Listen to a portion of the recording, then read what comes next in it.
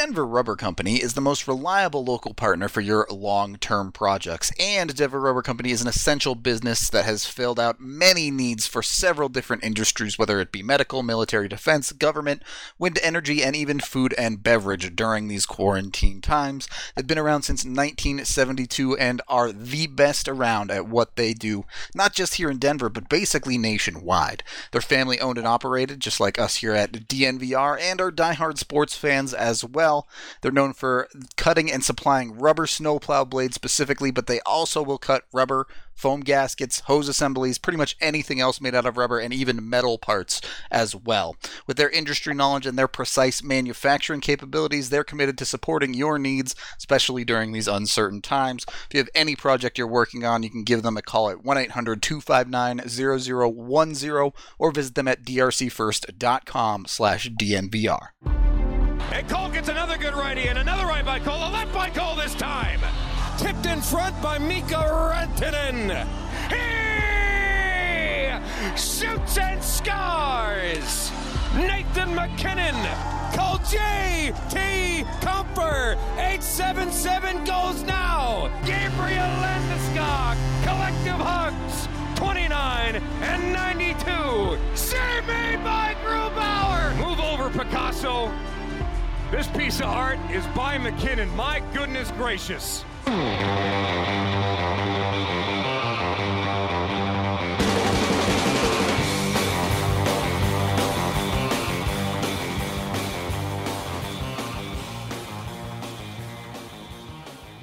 Welcome in to the DNVR Avalanche Podcast, presented by Davidson's Beer, Wine, and Spirits, my favorite place to grab my Breck brew from, whether it be pick up curbside from either of their two locations or delivery. They have a ton of great deals when you sign up for their app as well. I'm Nathan Rudolph. He's AJ Haefele. Today on the docket, we talked about Colin Wilson and how he seems to be on the way out of this organization yesterday. We touched a bit on the future of Tyson Jost, and we both pretty much agreed, give him that one-year deal, another chance to prove that he can find his role on this Avalanche team. But the question is, how much faith, AJ, do you have in Tyson Jost in finding that next level? What's the next level? I mean, I'll tell you right now, I think if he gets 40 points, I don't see him going much higher than that in his career, to be honest. Okay. I just want to make sure that we have some parameters here that we can agree upon right away. Sure, because, I mean, let's be honest, he does not look like, even with the flashes of when he's playing his best game, 60 points seems like a reach for him. Yeah. Good middle six player feels like as good as it'll get, right? Yep, for sure. Okay. So what will it take to get him there? That is the question. Big thing is ice time. It certainly, more opportunities on that second line, especially, I think. But as we'll get into through this podcast, the question is how much opportunity can the Avs get him there, and how much can he earn of that type of ice time? Because as it stands, up until the last handful of games of the season, Jost really had not earned a ton. Well, I don't know. This is where I don't know how I feel. Oh boy. Because I spend a lot of time looking at underlying numbers comparatively to teammates around the league, etc. How do they look, right? And I tell you, man, Tyson Jost's underlying numbers are just strong. Not like, hey, these aren't bad. Like they're strong. I mean, strong underlying numbers is great. It's something that I always point to when Jost has good games, but at the end of the day, strong underlying numbers, if they don't translate to production or effective on-ice play, it just doesn't matter, does it? You've got to score to stay in the NHL. Yep. You just do. Like, It has to happen. You have to score points to stay in the league. And I think that's where this conversation kind of splits people into a bunch of different directions. Is that how important is that? How much are you valuing just raw production? You're just looking at it and you're saying, okay, in the month of January, Tyson Jost had 2 assists in 9 games played. That's not good enough. And that's the end of the conversation for you. So I think there's more to it than strictly production, but if you look at the player that was Tyson Jost before the trade deadline, and I understand there are a lot of factors going into that, the production just was not enough. Sure. And this is where it comes down to, what do you believe those factors are? How much do you believe the factors of, okay, well, the Avs struggled to give him a consistent role in that time. Okay, well, there was the pressure of the trade deadline itself and his name being one of the names thrown out there as possibly being on the move. All right, he's still a relatively young kid trying to find his place in the NHL. They try to put him at center. They try to put him at wing.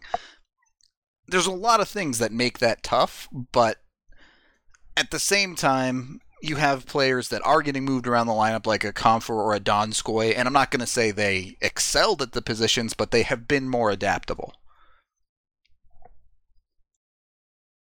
So, how important, I guess, is finding some security, finding some consistency for a player like Tyson Jost? How much will that help him in a coming season with the Avalanche?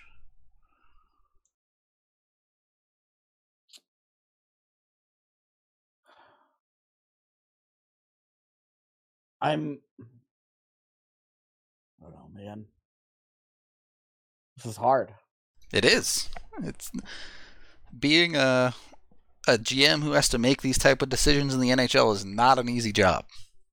It's if Colorado was bad, I don't think this is a tough conversation. Sure. If a team is bad, they have all the time in the world to give players like that opportunity. Right. But the reality is the Avs are not only not bad, they're at worst borderline cup contenders, and they have wave after wave of prospects that are stepping up, coming quickly. Martin Kaut, followed by Shane Bowers, not too further down the line, Alex Newhook. Let alone the potential for tying up other spots in the lineup by going out and trying to target. They've targeted Panarin and Taylor Hall in recent history. Yeah. Yeah, and those are elite guys where, they're guys you make room for, of course. Yeah, but you're not letting Tyson Jost or JT Comfer, Jonas Donskoy, those guys, you're not letting those guys dissuade you from that. You're not even letting Andre Burakovsky talk you out of those conversations.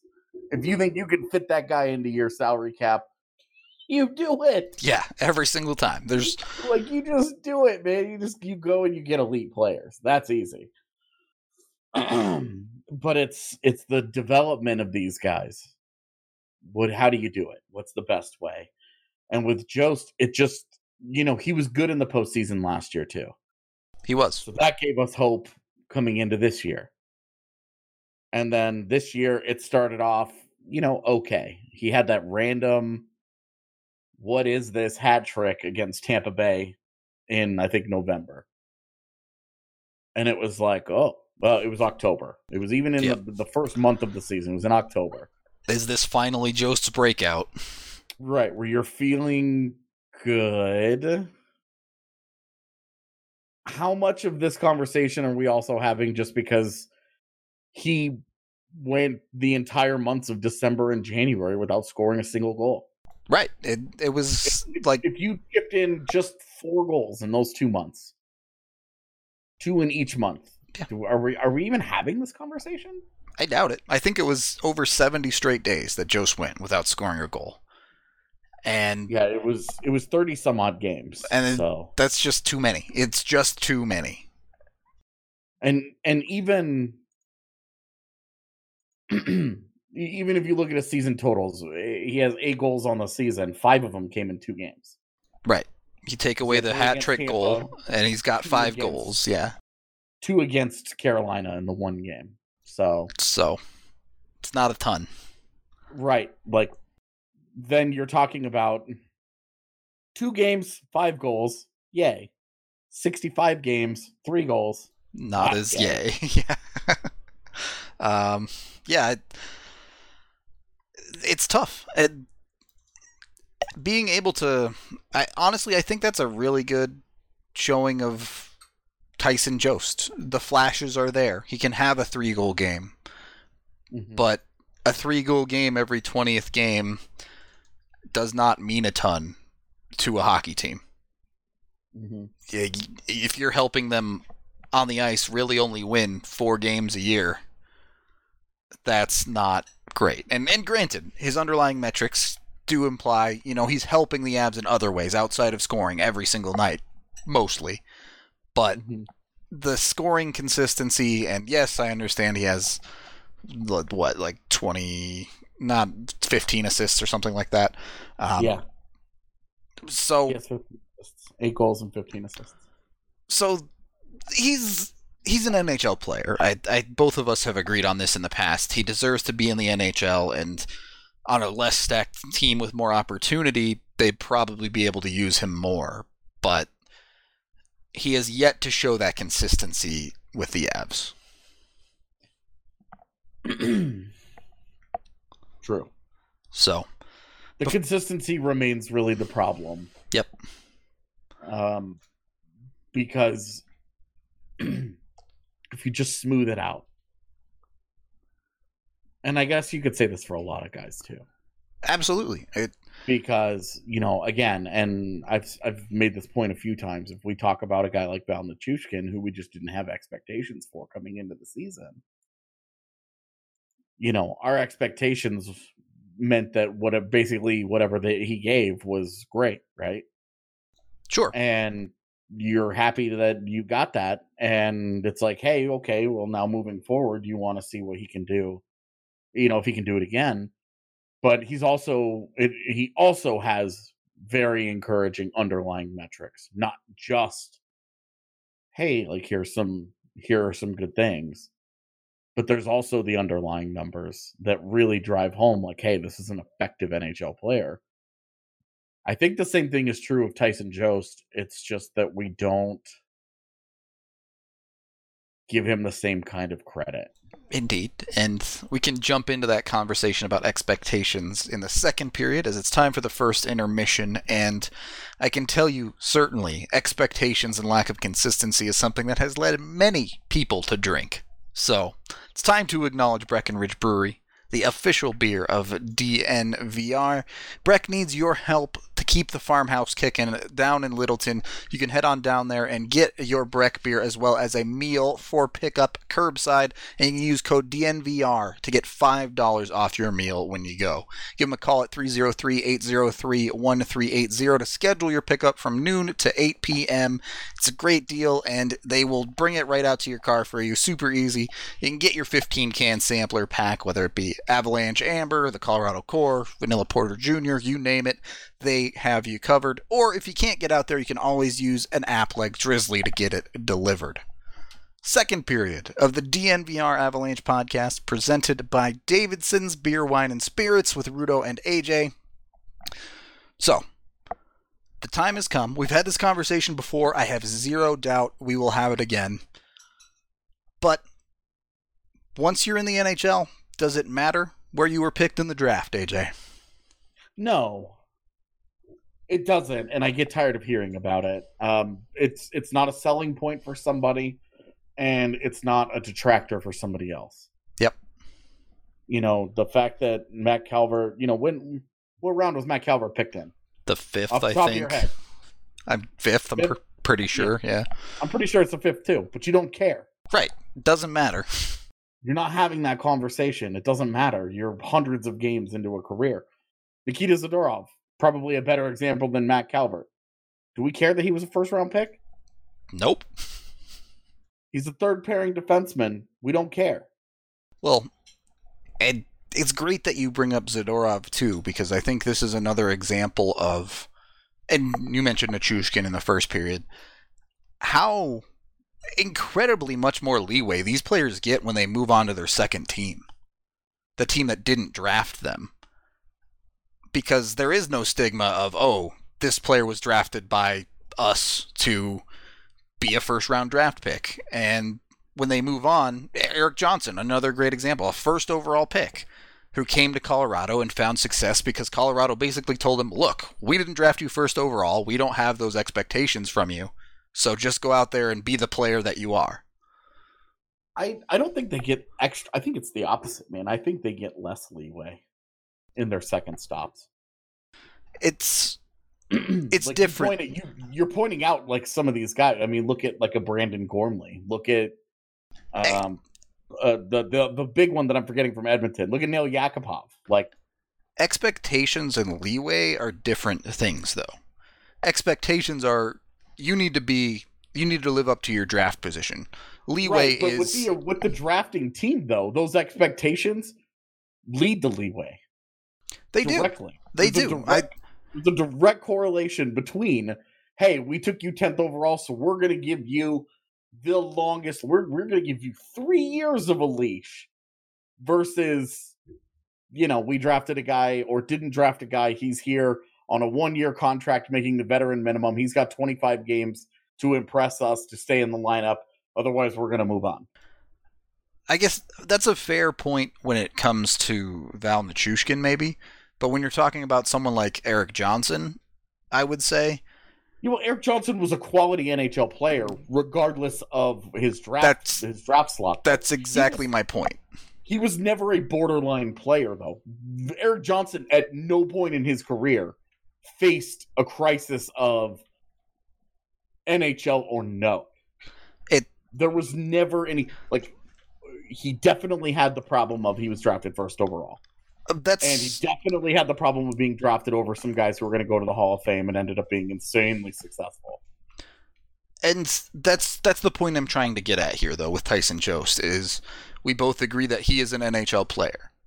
Yeah. So if he does move on to that second team, if he finds himself in a position where all of a sudden the expectations of being a 10th overall pick are not on him, can he find more success?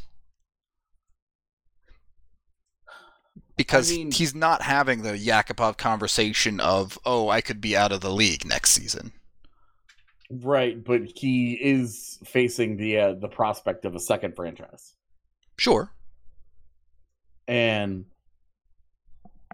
when you get to that second franchise, those guys, they're not as invested in you.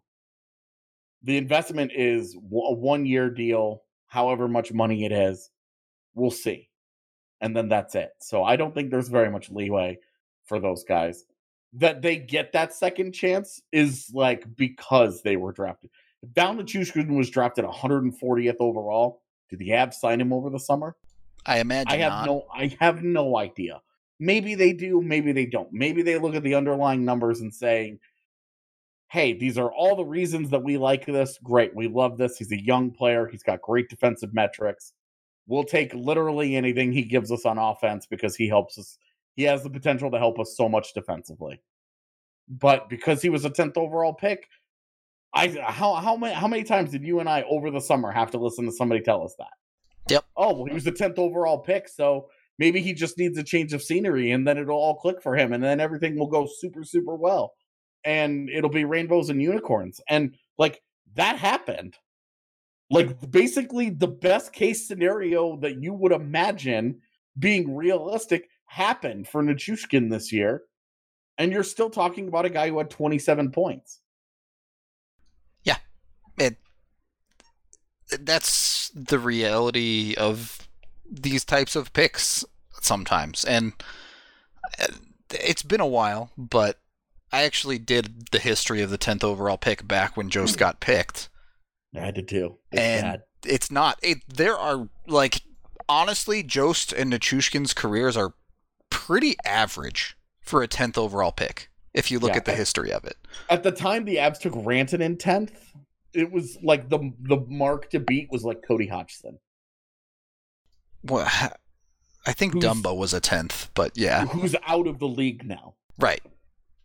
Dumbo was. I think Brodin was. Oh, was it Brodin? Okay. Yeah. I think Dumbo was 7th. Makes sense. Yeah. And, regardless, he was a good young player at the time who was hey, this is a solid D, and right, but extended when Rantanen was taken, I think Hodgson was he had the most games played and the highest number of points of any of those types of dudes that were still kind of hanging around, and then his career completely fell apart, and then he just off the map. Really high end picks, you'd have to go all the way back to the 70s for a solid 10th overall pick, and then you had Solani. It's Teemu Solani and then a whole bunch of dudes. Yep. For 20 years until Mikko. So I do wonder, with that scenario as well, with Mikko and Jost getting picked back to back, how much did that Mikko pick end up blowing expectations out of proportion for the Avs fan base? So I actually talked about this this morning. That I don't remember if it was Drew when Drew was streaming. I had just started streaming. I don't remember. But anyway, I talked about this morning actually, so it's funny that we're mentioning this exact part of the conversation. But it was certainly Mikko didn't help. Mikko's success didn't help because he went to the AHL and was co-rookie of the year in the AHL and then jumped straight into a 20-goal season as a rookie. Led that team in goals. If it was terrible, but yes, led it. It happened. That's a thing that took place. Yep. And there were enough good feels about Mikko's rookie season where you were okay, this guy's he's going to be a really good player. For sure. We were talking about him being a 60-point player and not an 85-point player.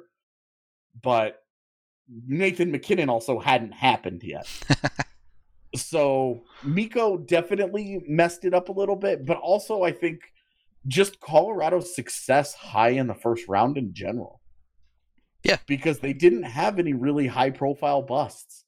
The highest profile bust would have been Siemens, and he was always overshadowed because the same draft class was Landeskog's year. That was their second first in that draft. Right. And so it was it felt like found money when they had it. It was hey, this should turn into a quality NHL player. They botched it. It was not good.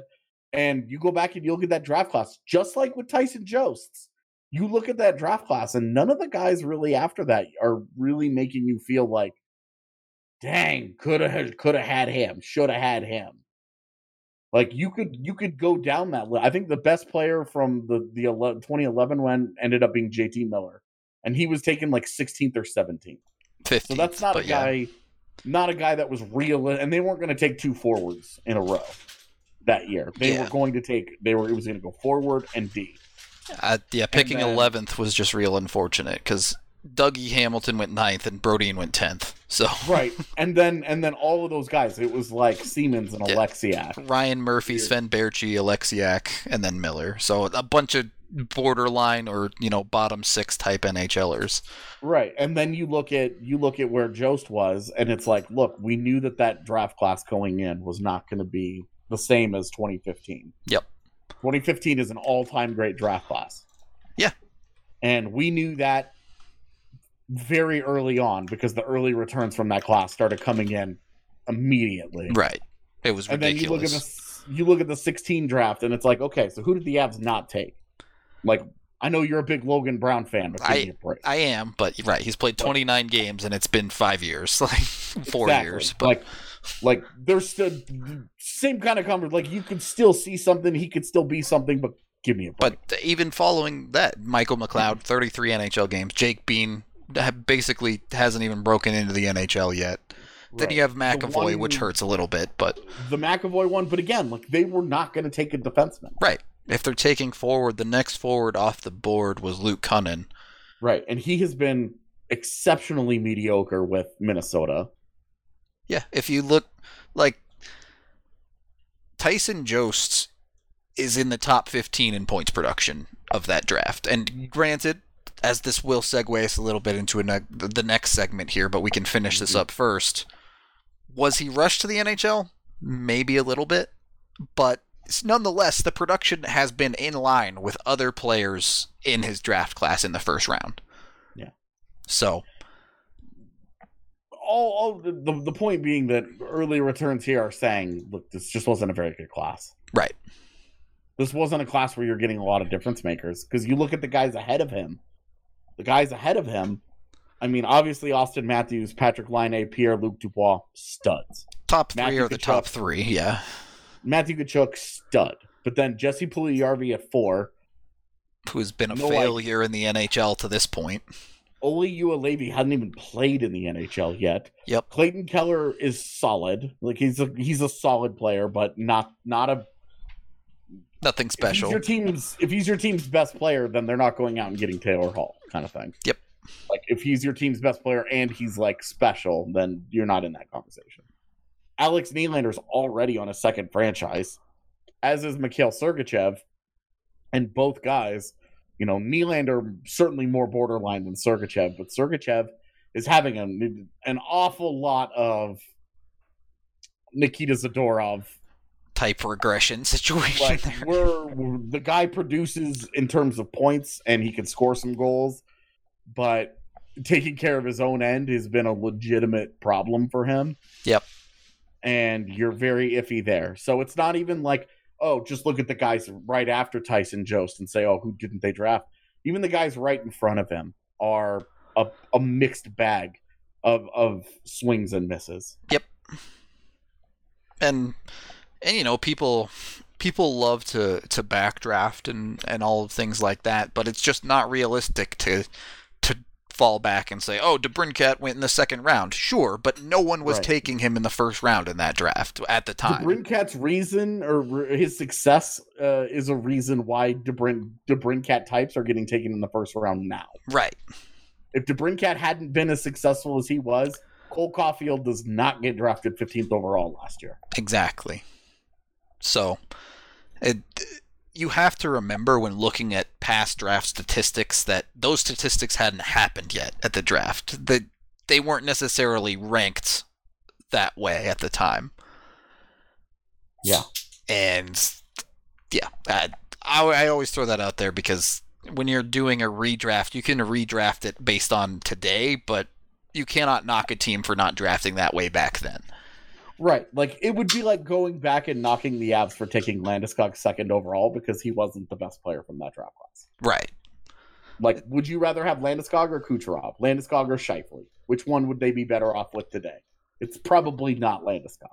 I mean, if you're talking about the one of those guys has a Hart Trophy, so it's like, but we don't ever have those types of conversations because it's like, well, Landeskog is dope. We like him. Right, exactly. We're happy with what we have with him, so we don't care about what's better.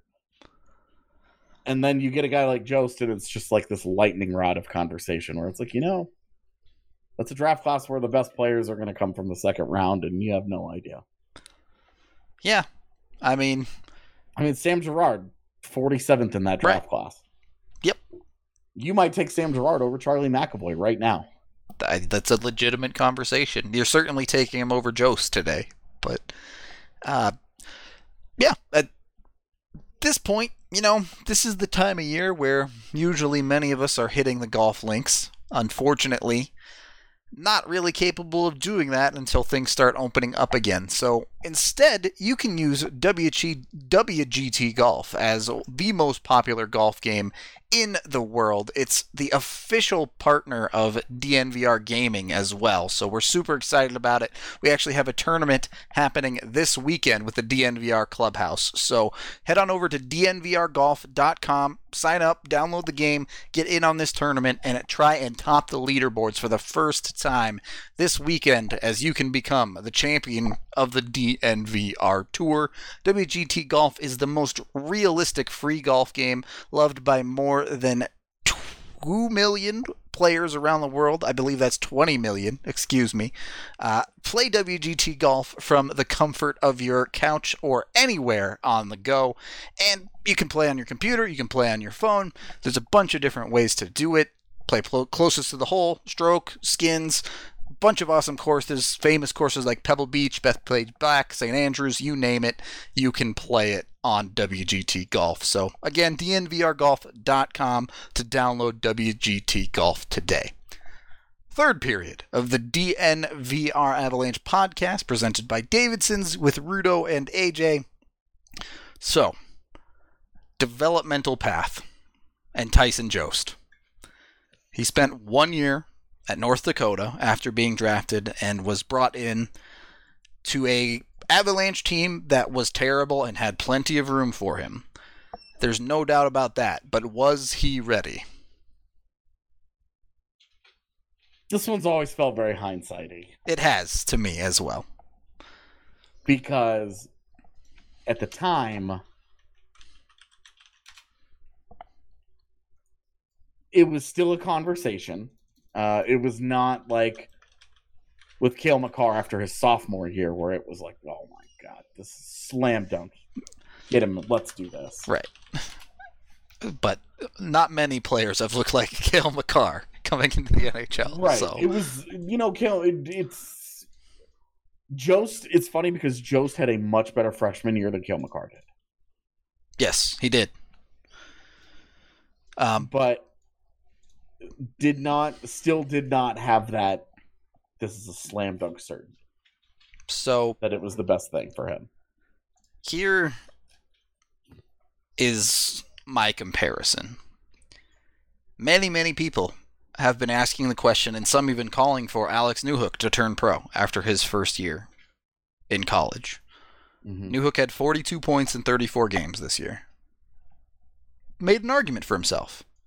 Mm-hmm. Tyson Jost, not quite that effective, but was still over a point per game in his rookie year. 35 points in 33 games, including 16 goals. They're at the time, you're looking at that and you're saying, you know what, this kid might be ready. For the record, had as many goals as his line mate Brock Besser, who jumped to the NHL and did just fine, eh? Yeah. Besser, should be noted, was also in his sophomore year. He was. He did spend 2 years, but the question there is what was best for Tyson Jost, because the reality of the situation that is often the case with these high NCAA draft picks is if you're saying, hey, we'll sign you and come do a year in the AHL, they just won't sign. They'll stay in college and do another year. So to get him to sign, they likely promised him an NHL spot. And again, that Avs team, there was zero reason not to give him an NHL spot. Yeah. So from an organizational standpoint, I definitely don't think he was rushed. I'm sure Jost thought he was ready, and honestly, it wasn't even really a conversation for me that he was rushed until last year when they sent him to the AHL. And after he came back from that is when he really started to succeed. He did look a lot better after that stint. And I talked to him about it both when he was down there and after he got back. And he just said, it really helped me a lot to get the puck touches. Yeah. Because when you're playing in the NHL and you're a young kid that's developing and you're playing 11 minutes a night, and now that I'm saying this out loud, all I'm thinking about is Andre Burakovsky. Yep. And how you should sign him to $6.5 million? No. God, no. When you're a young player and you're playing 11.5 minutes a night and you're in this limited role and you're just feeling like you're hitting this wall, the big thing is that you're not touching the puck as often as you're accustomed to your whole life. Yep. You have been a star player. If you remember Jost, his draft year, he went through a period where he goes out to the BCHL. His first year in the BCHL is a point per game guy. Second year in the BCHL, scores 104 points in 48 games to make himself a first round candidate. Yep. Absolutely murdered the league. And then he followed that up. Tyson Jost follows that up by going to the U18s, where we always look at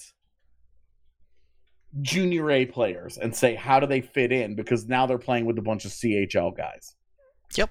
And slapped it down too. goes to that tournament and decimates it. Just lays waste to that thing. 15 points in 7 games. Sets the record, by the way. Yep. With that performance, the 15 points in 7 games sets the record at for the scoring at the U18s. For a Canadian, I believe. And there have been a lot of good players from Canada who have participated in that tournament. Just a few. And so it's like, and then goes to the combine, destroys the combine, interviews as well as you will ever hear about a kid interviewing in the combine.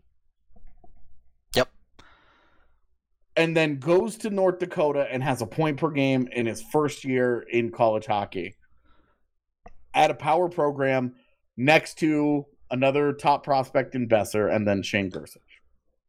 And has a solid World Juniors as well that year with 4 points in 7 games. Right. On what was admittedly a bit of a down Canada team. It was, but he absolutely destroyed everything in his draft year +1, basically. And his draft year, honestly. But I think it's interesting that you brought up specifically his combine interview, and from what we know already, just his intangibles and his incredible work ethic off the ice. Those are the makings of a player that figures this type of thing out eventually. Right. And carves out a role. This is a star player in the making. Yeah. So. And would another year at Nodak helped him? It absolutely would have helped him. We don't know how much. Right. We will never know how much. Yep. I don't blame the organization for the decision they made, and I don't blame Jost for the decision he made. You can't help but wonder what might have been. For sure. But it sucks. It's done. But I will say, moving forward, I think that you can't say the organization hasn't given him a chance. I agree. He's got 3 full seasons under his belt. The dude, there are guys out there who would kill to get 50 games. He's at over 200. Right. I can't disagree. Jost has had plenty of opportunity, and you even saw this year, maybe they kind of finally started to accept what Jost might be as far as a role player by starting to put him on the PK at the end of the year and things like that as well. The question here, and I think the fear in everyone's mind about potentially moving him was, what if they move him to a second team and he figures it out? What if he becomes a 40-point player for, pick a team in the NHL that isn't the Avs? And the question that you have to be able to answer there is, will he ever be that player with the Avs? And I don't know that he will be. Yeah. So it's tough. It's a very tough spot for both the organization and the player where a decision is going to have to be made. I think, at least from my standpoint, give him the 1-year deal, and realistically, the 2020-21 season is going to be either Jost breaks out with the Avs and secures a third-line middle six role, or he's probably looking at moving on, realistically. And none of this... There's a guy literally my Twitter mentions right now. It says, just let him go.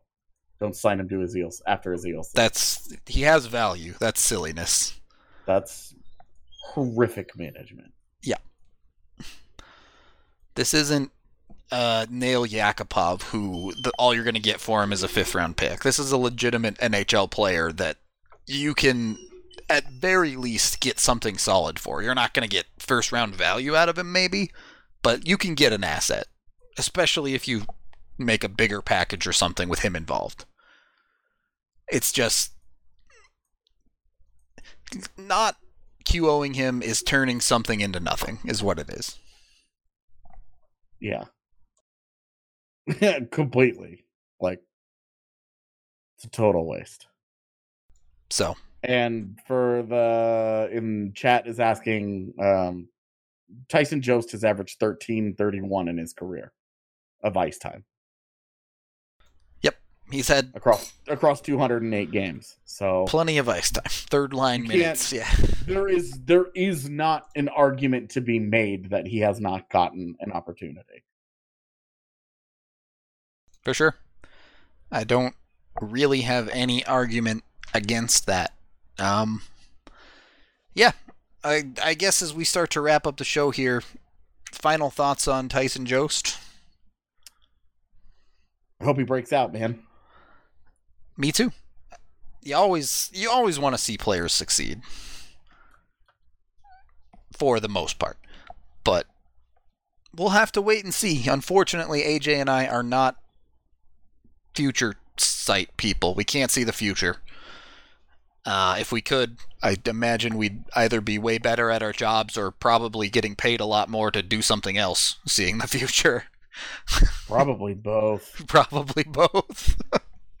So we would definitely we would definitely be getting paid a lot more, and we'd be way better at this job. Yeah, we'd at very least be making a lot of money in Vegas on the bets. Yeah, if we had like the Biff Tanner sports almanac. Exactly. So, all right. I guess we can go ahead and wrap up the Tyson Jost show there. Thank you, everyone, for listening one way or another. For those listening live, we are going to jump into Game 1 of the 96 Stanley Cup Final here in just a minute, so stay tuned to the Twitch channel. For those listening behind, if you missed it, you can catch Game 2 in the following Monday at 6 p.m. at Twitch TV/DNVR_sports. Please come out and join us. It's always a good time to watch some old classic Avs games together.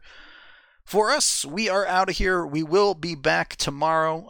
We are going to have some guests on. Evan will be on tomorrow, back on the pod. It's been a while for him. So if you want to hear Evan's thoughts on the Avs season and all of that, be sure to tune in on Thursday. Other than that, we're out of here. But remember, Strava Craft Coffee is giving away $1,000 gift certificates every single day this week only.